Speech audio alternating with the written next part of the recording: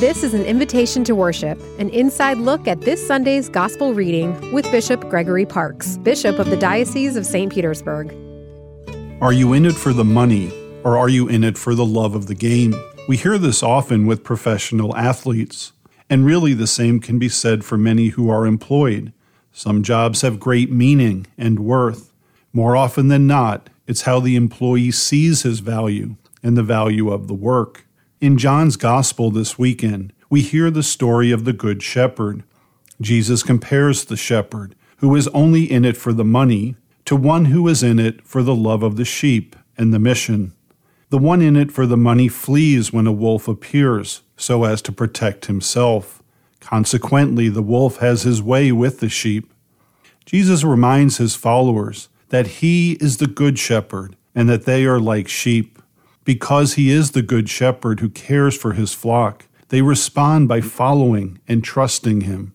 The wolf is the evil one, Satan, who will do anything to confuse, scatter, and even kill the sheep.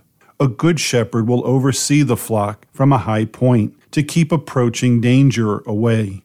When a sheep gets separated from the flock, the shepherd uses his staff and crook to pull the wayward sheep back. The good shepherd is always there for them. The good shepherd makes sure that they are well fed and that their thirst is quenched.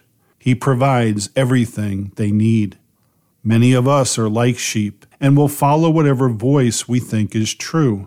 Jesus Christ came to show us the truth, to shepherd us through a world of danger and sin.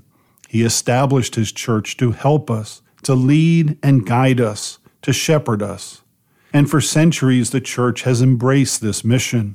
If we do not listen to the voice of truth, then we risk separation from the flock and may fall into danger.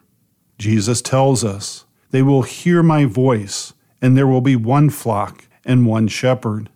Take some time today to sit in quiet reflection and listen to the voice of Jesus, the Good Shepherd, to hear what he is saying to you.